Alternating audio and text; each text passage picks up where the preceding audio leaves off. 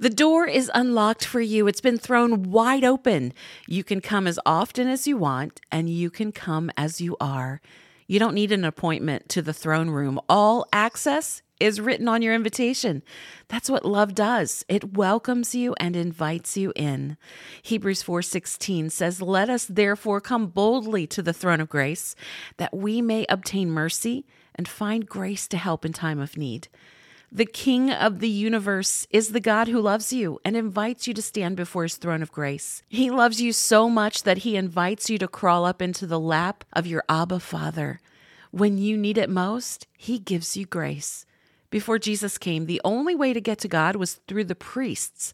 By making the necessary offerings, the priests, in effect, opened the door between the worshiper and God. But then Jesus became our high priest.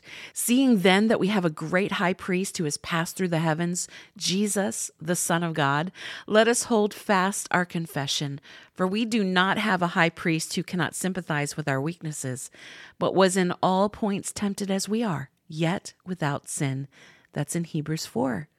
Jesus, our perfect high priest, has made a way for us to come to God by becoming the perfect offering for us. He is the door we can run through to come to God. Beloved, you don't have to tiptoe or tremble. You don't have to wonder if you're good enough to be there, because you don't have to be. Jesus is.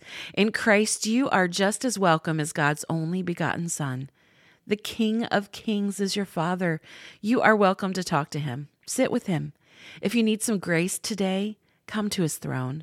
If you need mercy or help, walk through the door, Jesus himself, to your Father God, and receive everything you need.